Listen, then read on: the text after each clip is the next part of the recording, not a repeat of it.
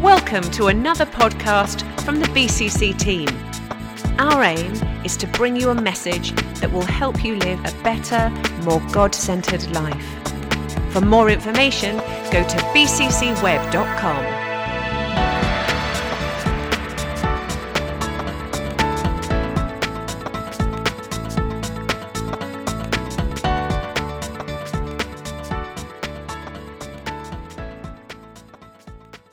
So good to see you all this morning. Today is the last day of the series of this theme that we've been running through, Can I Have a Better Life? It's been a journey through the book of Ruth. Have you enjoyed this journey? Yes. The guys have done a great job communicating, and it's just been brilliant.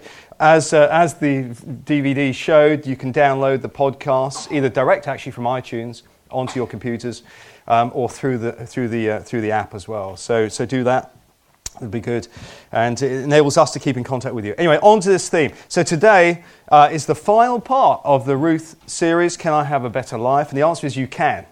Can I have a better life? Yes. That's it. So we're all done now. That's it. That's the preacher. Can I have a better life? Yes.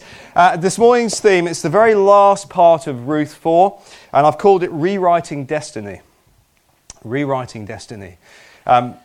Do we believe that God gives us the power to rewrite destiny? Do we? Yes. The answer is yes. Of course he does. We're not called to fit into some world pattern where you are defined by those around you, by those in society, by media, by your employer. You're not defined even by your education. You're not defined by all those things. They're things that you work through, you walk through, and you leverage to be the person God designed you to be. You have been designed by God. You've been called by God. You are unique before God, and He has given you the ability to be part of that process of redefining destiny, to rewriting what the future could be. And this morning we'll look at it. It's a powerful thing. You know, just as an anecdotal thing, last week I was away with a couple of friends from the church, Rob and Angela, and we were skiing, snowboarding, just managed to get 4 or 5 days just on the slopes, and the weather was fantastic. I was hoping for loads of new snow, loads of new powder. There wasn't any, but the next best thing was lots of snow on the slopes, but lots of sunshine. Sunshine's fantastic. When you get to see the landscape, you see the incredibly dark, or the blue skies contrasting with the white of the snow and the sunlight shining. It was just absolutely amazing. And a great opportunity to just go away for a few days, remind myself how to snowboard. No damage done, I'm back today. But it's interesting, I had a new gadget with me, and Liz had bought me a GoPro, you know, those little video cameras that people stick on their helmets and carry in different places. And they use them a lot for commercials and TV programs to record kind of real life things, high quality. So I had this gadget, and I bought a load of bits and pieces for this gadget, which were all other gadgets to attach to the gadget. It was a real gadget heaven, and I'm not a gadget person. But anyway, I got these gadgets so that I could video, not myself really, but to other people. And it was a bit disappointing because every time there was an accident, I missed it. It was so frustrating. The group I was with was so good at skiing. They were just excellent. I thought, are they ever going to have a crash? And they were. I didn't, fortunately, not too much anyway. But actually, it was funny because Rob Short was with us. He's not here, is he? So I can talk about him. Rob, he'll be here next service. But Rob and Angela, we were together with a couple of other friends. And Rob did wipe out on the black. It was fantastic. He went backwards down a black run. It was superb. And I turned around and said, "What are you doing, Rob, with one ski on?" He said, "These skis just won't pop off when they're supposed to." But anyway, I missed that one. I was so disappointed. But it's interesting. You know, video imagery, they're powerful tools. They remind us of situations and circumstances. And it's just a great little tool. I was talking to a guy the other day called Canon Andrew Truitt, or Truitt actually, from Westminster Abbey. I was having lunch with some guys up in London, and he just out of nowhere came out with this comment. He said, "Did you know how many people watched William and Kate's wedding?" And I couldn't tell you off the top of my head how many people had, but he said it was 2.4 billion people. That's a lot of people. Given the population of the world, a lot of people watched that wedding. He said, "Do you know how many people watched the Olympics?" I said, "No, I don't." He said, 800 million. It says 3 times the number of people watched that wedding on TV and through the internet than actually watch the Olympic Games. Which is, I'm taking his word for it, but it's extraordinary, isn't it? The power of family, and in particular royal family, the influence of royal family, the influence of people who are in power and have responsibility. But it's more than that. It's about a wedding, the pomp, the circumstance, the event, and it really attracts people. You'd think competition would be far more interesting to people, but actually this wedding was just massively observed around the world. People are fascinated by families, and particularly families with influence.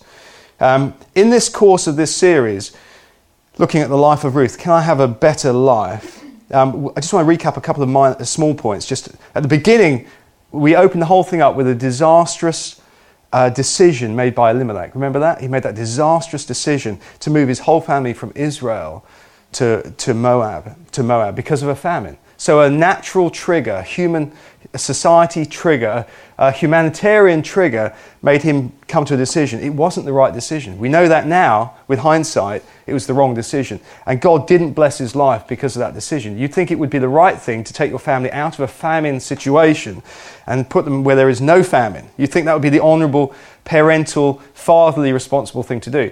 It wasn't the right thing to do. It was an option, but it wasn't the right thing to do was to bring his family to God for the answer. That was what this scripture is talking to us about. As a result of that wrong decision for the right motive, perhaps, that wrong decision, their sons, the two sons, eventually died, as you know, and they had no children, even though they were both married. So these things speak of a lack of blessing on the family as it journeyed. So in that time of discouragement, Naomi, the wife of Boaz, gives her two daughters-in-law the option of what to do going forward. And they realize that God is really actively working back in Israel, and she realizes she needs to go home. And as we know, Ruth then decides to take courage and to move herself from her social context and follow Naomi back to Israel. A choice she made, a difficult choice. It was a cross-cultural change choice. It was a religious change choice, a cultural identity change choice. And sometimes God will drive us to do that. You can't just stay in your cultural context. It's not about your culture. It's not about your context. It's not about your family identity. It's about what God is doing. And what this does is, in the Old Testament, it's an illustration of how God requires people to see beyond themselves and their context and see, well, what is it that God is doing? Because God will cut right through everything. He will choose to cut through situations to have his will done. And so Ruth decides to return or go to Israel with Naomi, who is now returning. And then, of course, we meet Boaz in the story, and Boaz becomes this family redeemer.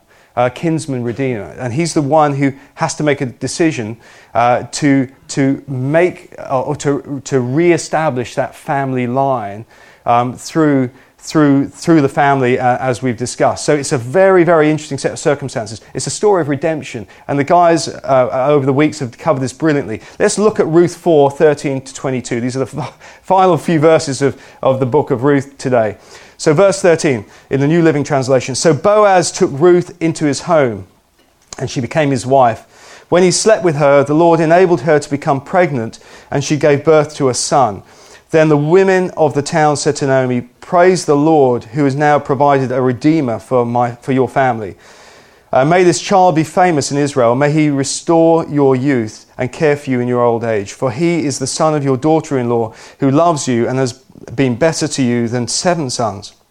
7, of course, illustrating perfection, the completion of something that God is doing.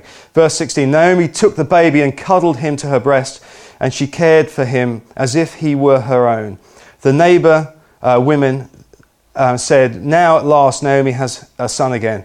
And they named him Obed. He became the father of Jesse and the grandfather of David. This is the genealogical record of their ancestor Perez. Perez was the father of Hezron. Hezron was the father of Ram. Ram was the father of Aminadab. Aminadab was the father of Nashon. Nashon was the father of Salmon. Salmon was the father of Boaz. Boaz was the father of Obed. Obed was the father of Jesse. And Jesse was the father of David. This short story, strangely enough, 4 chapters about the life of Naomi and then, of course, of Ruth, and then Boaz, and now Obed.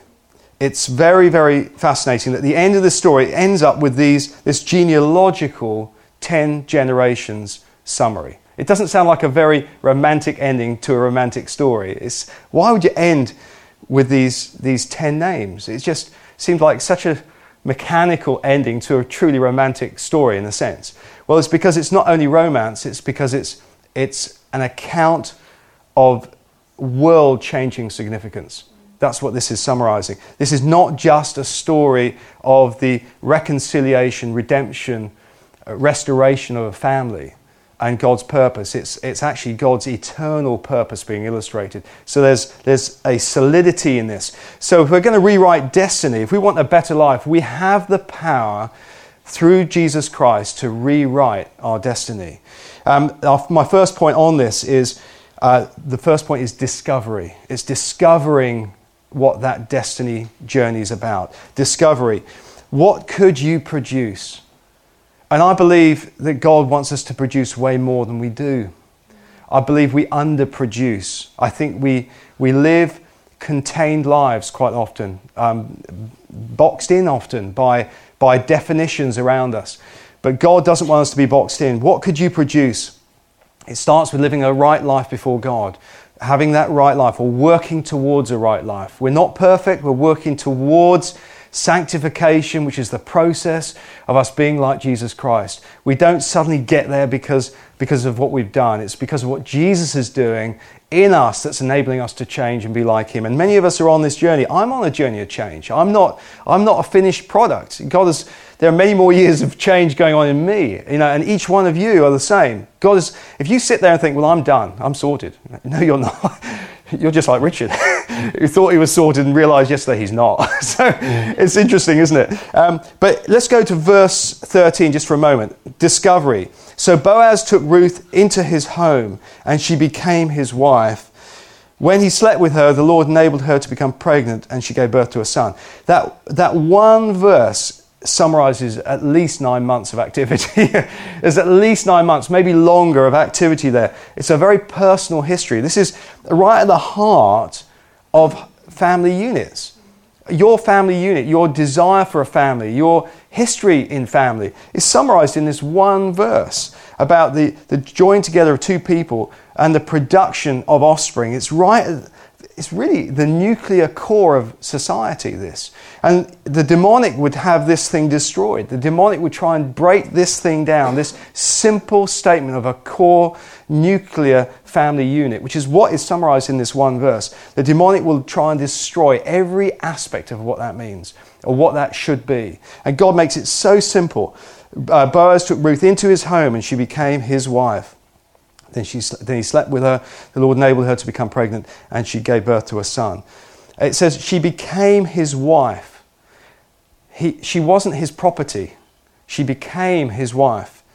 Now you could say, well, actually there was some sort of ceremony, some sort of ritual, some sort of activity, and that was it. She became his wife. I think there's more to this. I think becoming a wife is a bit like becoming a husband. It's like you don't just be a husband because you've got married. You don't just be a wife because you've got married. You become. There's a process of becoming, and that can be a lifelong journey of that process of becoming. She was not his property, though she would have obviously given herself to him and he to her. She was not his servant, and neither should he respect her or treat her as though she was. But she became his wife. She changed and he changed. So the redemption story required not only circumstantial change, geographical change, cultural change, it required relationship change. There's a relational change. And, society is not brilliant at marriages. It's not great at it. The track record of marriage success in our world is not great. Why? Because society is not good at defining how marriage should operate. And there's all sorts of debates out there right now, massive debates. I was listening to GLR a week ago, and almost every time I was listening to GLR, there's debates again about same-sex marriage again and again and again and again. I'm thinking, this is getting tedious. Why don't you just keep it simple and keep it to God's definition? And debate kicking around all over the place about it. But the steps that Ruth went through in terms of the change, in chapter 2, verse 10, she went from being a foreigner. So her first step in the change process was moving from being a foreigner, and then later on in that chapter, she's described as being the lowest slave servant. So she moves from being a foreigner to the lowest slave servant. In chapter 3, she's described as being a maidservant. Different Hebrew words behind these descriptions. So she's kind of moving in relationship and in society or in her context. And eventually now she's described as wife. So she's gone through some steps of change. I know that when I was married, I was going to say when I was first married, but when I got married, same wife, Liz, she's over at Rock at the moment, so I can talk all about her. She's looking after the kids this morning. But no, I was thinking about how many things I could tell you that were truly honest, and I decided to back off most of them because I was a bit nervous about Liz hearing anything. But I remember when we were first married, I thought I understood Liz. How many guys out there thought they understood their wives when they were first married? How many of you have realised you didn't understand them when you were first married? For those listening on the podcast, it's the same number of people.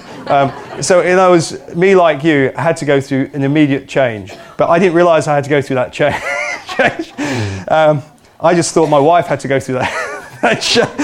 But I think she probably thought the same about me. You think the other person's supposed to fit your criteria. And there's just an element of selfishness. It's not intended to be selfish. It's kind of the way people are. You've done things the way you've done things. It's what you've seen, what you've been exposed to in your own families. And you think that's normal. So for me, Saturday afternoons was all about playing football. All about dirty football kit, smelly socks, mud and everything, and dumped in the corner.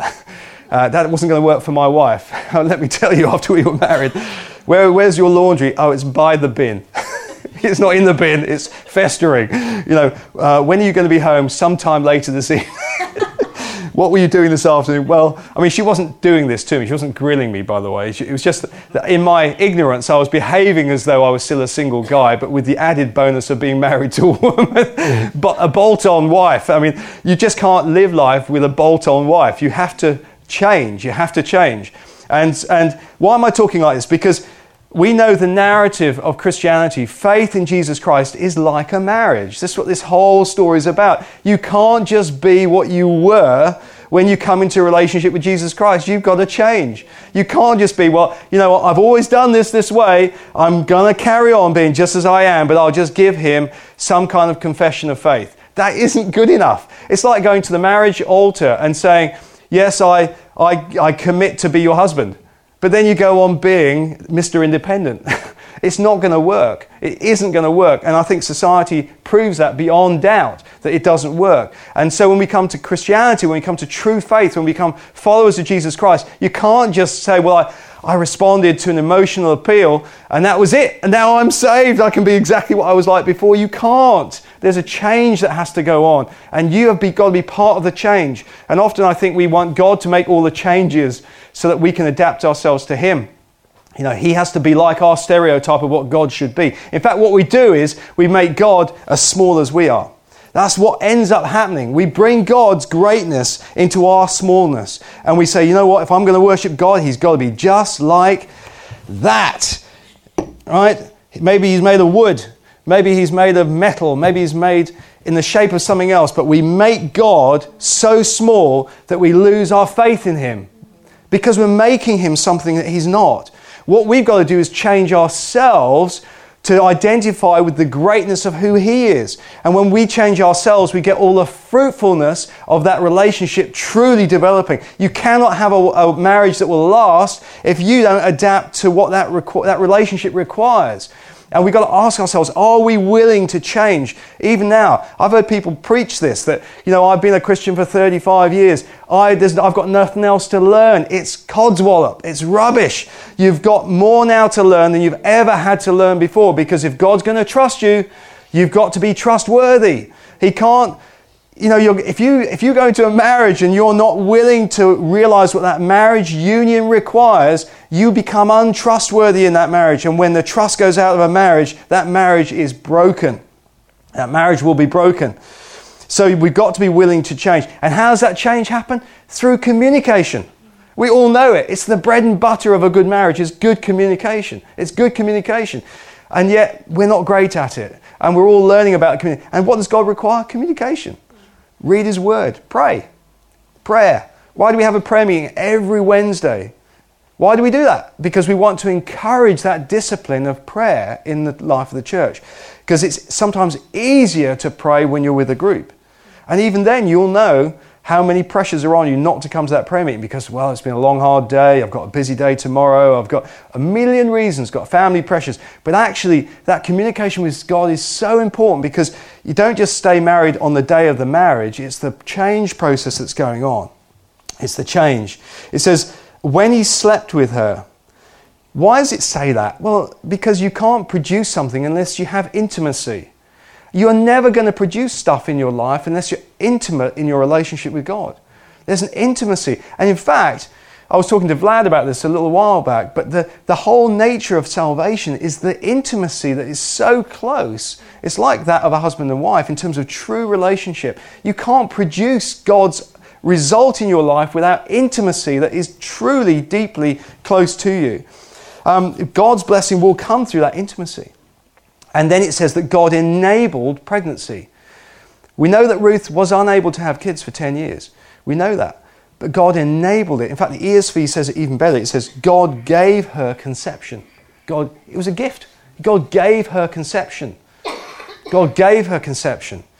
God will give you conception spiritually. God will give you ministry conception. He will birth something. And that's what I believe God's doing in this church and in your lives. The reason we're together is because we're part. This is like an incubator, this place. Church is an incubator. And those midwives amongst us, you know what it takes to keep some children alive, babies alive, infants alive. It's an incubator. It's a safe place. It's a place where people can be fed, but they can't stay in the little units. You know, you can't stay small. You can't stay in the cot. You've got to move out of it. So we've got to grow. We've got to be strong in it. But God gave her conception. God wants to birth something new in broken lives. In fact, every broken life, God wants to birth something in. You may feel that, hang on, your life is just still broken. Let me tell you today, God still wants to birth something in your life. He wants to birth something.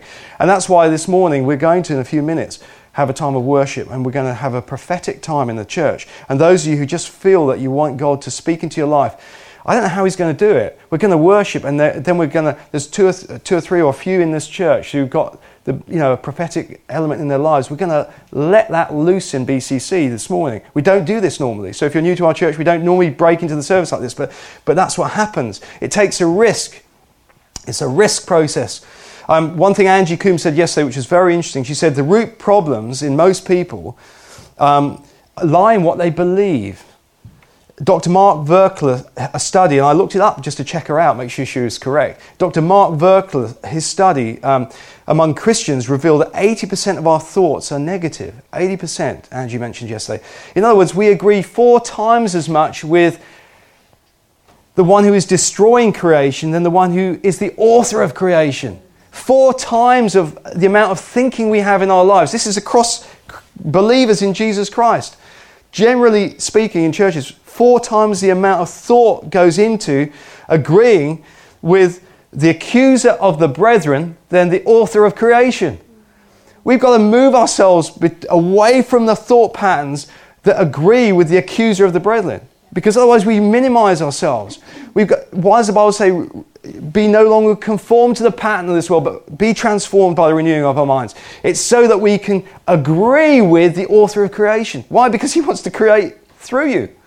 He wants that unique relationship to produce something. In Deuteronomy 8:18, it says in New Living, remember the Lord your God. He is the one who gives you power to be successful in order to fulfill the covenant he confirmed with your ancestors with an oath. That's a covenant of faith. And we have access to that covenant by faith. Today, by faith you are saved. It's not of yourselves, it's a gift from God. God gives us the gift of faith to have power to be successful. That's what he's doing. It's a transactional thing. He's giving us that intimacy of relationship so that we can produce. The whole point of that relationship is production. It's not maintenance. It's not your own individual. You know that giving birth is risky. Giving birth is very risky. It's brutal. Even in the 21st century, if you're with your wife and you're able to see a birth taking place, it's brutal. Anything can happen. It's seriously, I mean, I don't know how they survived years ago. I guess it was the mortality rate was very high in previous years. You'll know that if you're someone who studied it. So God gives the power, and that power in Hebrew, in Deuteronomy, comes from a root word meaning to be firm. It's vigorous. It's, in a literal sense, it's a force. God gives you, but figuratively, it's capacity. It means the ability to produce. God gives the ability to produce. You don't have the ability to produce in yourselves. Spiritual stuff comes from God. And if we live in a human-only domain, we're stuck in what humans can produce. But God can give you the power to be successful and to produce stuff that only can be produced in His kingdom. That's what is in this place. We are in an incubated environment where men and women, young people, children can produce incredible things in the kingdom of God.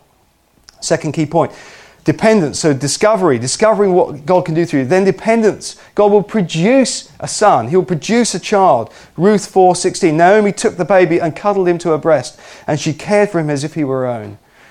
I'm going to skip through some of these points, but Naomi took the baby and cuddled him to her breast. This is Naomi, Ruth's mother-in-law. This baby was going to be the restoration of a relationship for her as well as Ruth. There's a whole restoration for Naomi going on here. She cuddled him, but she didn't just cuddle him. She didn't just have the cuddly moment. She cared for him. Cuddling sometimes is an excuse. You can do the cuddling, but you can give the baby back if you're the in-laws, the grandparents. But actually there is taking care. When God produces something in your life, something that's spiritually conceived, that's supernaturally something He's doing, you've got to protect it. You could watch the baby die by handling it badly, by neglecting it. God wants to birth ministry in you, which means that you've got to be trustworthy. You've got to cuddle that thing. You've got to take care of what God's doing in your life. As you take care, you watch it grow. That ministry will grow.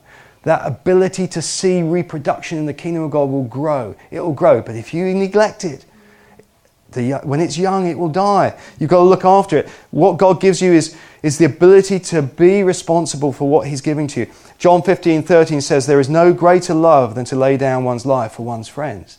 No greater love than to lay down one's life for one's friends. That's what Jesus did for us. He's our model. He did that for us. We must care for what He gives us. In Ruth 4:17 in the ESV, it says that the women of the neighborhood gave him a name. This is the only time in the Bible where women gave the name to a child. Did you know that? This is really, really unusual. This is an unusual thing here. And it's not only named by women, but these are women from the community. You may not have picked it up when we read it in the New Living, but the ESV puts it really well. And it says, and the women of the neighborhood gave him a name, saying, a son has been born to Naomi. They named him Obed. But wasn't it Ruth who had the son? You see what's going on here? There's a supernatural birthing going on. Naomi's being restored. Ruth is giving birth, and the community have named the child Obed. He was the father of Jesse, the father of David. What a huge statement of destiny being stated here. The community. And what does Obed mean? It means servant. What is produced will serve the purposes of God. What is being produced, so what God produces in you will serve God's purposes, not only in community, but in your life. In fact, the community will see what God is producing in you and will probably name it. That's the power of what God will birth through you. Actually, what is the community saying about what is being birthed in you today? What is being birthed in you today? Are people making comments about what they're seeing being birthed in your life? Well, in this case, it's very figurative. Obviously, it's a child. But the parallel is that what is birthed in us will affect community. And in fact, it should be so powerful that community can define it, or at least give it a name. But what's being created in us? God's in the business of changing, birthing, resetting. He's breaking the cultural rules of Israel here, or the norms of Israel. The fact that these women are doing what they're doing is breaking all the habits. Third key point. So the first one was discovering what God's going to birth through you. Then secondly, being dependable. What is it? What are these dependents like? What will be the result of what God is doing? And thirdly, the descendants. We talked about the genealogy, those 10 generations that are referenced. So Luke 4:18, this is the genealogical record of their ancestor Perez. You know, somewhere in my history, someone said to me once that I have an ancestor who was the Earl of Wiltshire. I'm not sure that's at all true, but it's a nice thought. But it's interesting that the genealogical record of their ancestor Perez, well, there's no reference to Jacob. And actually, Jacob was the descendant before Perez. And Jacob's one of the famous ones, Abraham, Isaac, and Jacob. Why would Jacob not? He's not even notified. He's not even referenced here. Why is Jacob not referenced? And they run to the 10 that run up to the 10 generations that run to David. You know why? Because David was the notable figure in the Old Testament. And the record, the writer is saying David was an incredible personality in the life of the scriptures in the Old Testament. He's effectively the Old Testament savior of the nation of Israel, the King of Kings in the Old Testament. He's really on a par with Moses, and some would say even greater in some respects. But David was the point of focus. And of course, David is in a direct line, Matthew 1, with Jesus Christ. So they went back 10 generations. 10 years of loss in the life of Naomi, 10 generations, bang, David. It's almost like the past now becomes almost irrelevant. It's all about the future. It's what is going to be produced. What is going to be produced? What is going to be produced? What do we need to leave behind? What do we need to focus on? What do we need to leave behind? There might be some great history somewhere in your family, but you might have to bury some of that history, because that history is not going to enable you to produce your future. You may need to do that. You know, this week, I mentioned earlier, we've got a whole load of people coming to the site. There's going to be over 100 people coming to BCC who are leaders, different network type people, pastors. One guy's flying in from America for 3 days. Why are they coming to this site? They're coming to this site because of that gathering. And what's that gathering doing for 2 days? On one day, they're going to be focused on the Balkans. On the second day, it's going to be on Europe. And why is that happening? Because these guys want to see leaders raised up and churches planted. And that's what they're doing. And to do that, there's a cost. There's a cost. There's a cost to us as BCC to host that thing. There's a cost in terms of time on our team on the site. But God is doing something. And these guys are investing their time. Why are they doing it? Because they know that the cost is worth it. So they're flying in, giving up their time. They're coming. Their pastors coming from all over the UK. But these are men and women who are making change. And that's happening this week. It's an amazing time. Jeremiah 32:27, New Living says, I am the Lord, the God of all the peoples of the world. Is anything too hard for me? Is anything too hard for me? We've got to stop God being small, and we've got to let God be big. We've got to let God be big. And God wants us to see him in his bigness. We've got to let him be big. Let him be big. Ruth and Boaz had no idea of the change that would take place as a result of their own compassion and loyalty with each other. But they did the right thing in a godly way between each other, and look what happened. Look what God birthed through them.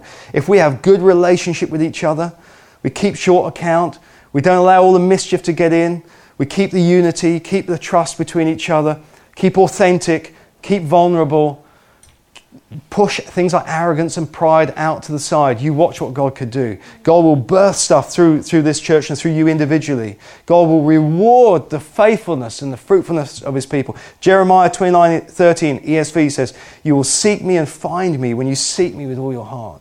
You'll seek me and you will find me. Jeremiah 33:3 says, call to me and I will answer you, and I will tell you great and hidden things that you have not known. Why does God say that? Because there are great and hidden things you don't know. There are great and hidden things you don't know. There are things about your life you don't know. There are things about your future you don't know. There's a potential in you that you haven't realized. Even in us as a church, there is a potential that we haven't realized yet. So in conclusion, what are we going to do? We're going to submit ourselves to Jesus. We're going to recognize that a better life is all about being willing to be changed, by being willing to carry what God wants us to carry, to discover, to recognize what's going to be produced, the dependence, And then the descendants of what we carry is going to be important. We are generational, and we're building for the next generation, not just for now. This church is about future generations. It's not just today. And every person here is important in that process. Every person here. And God wants to speak into that. So why don't you stand with me this morning? And Adam, why don't you join me?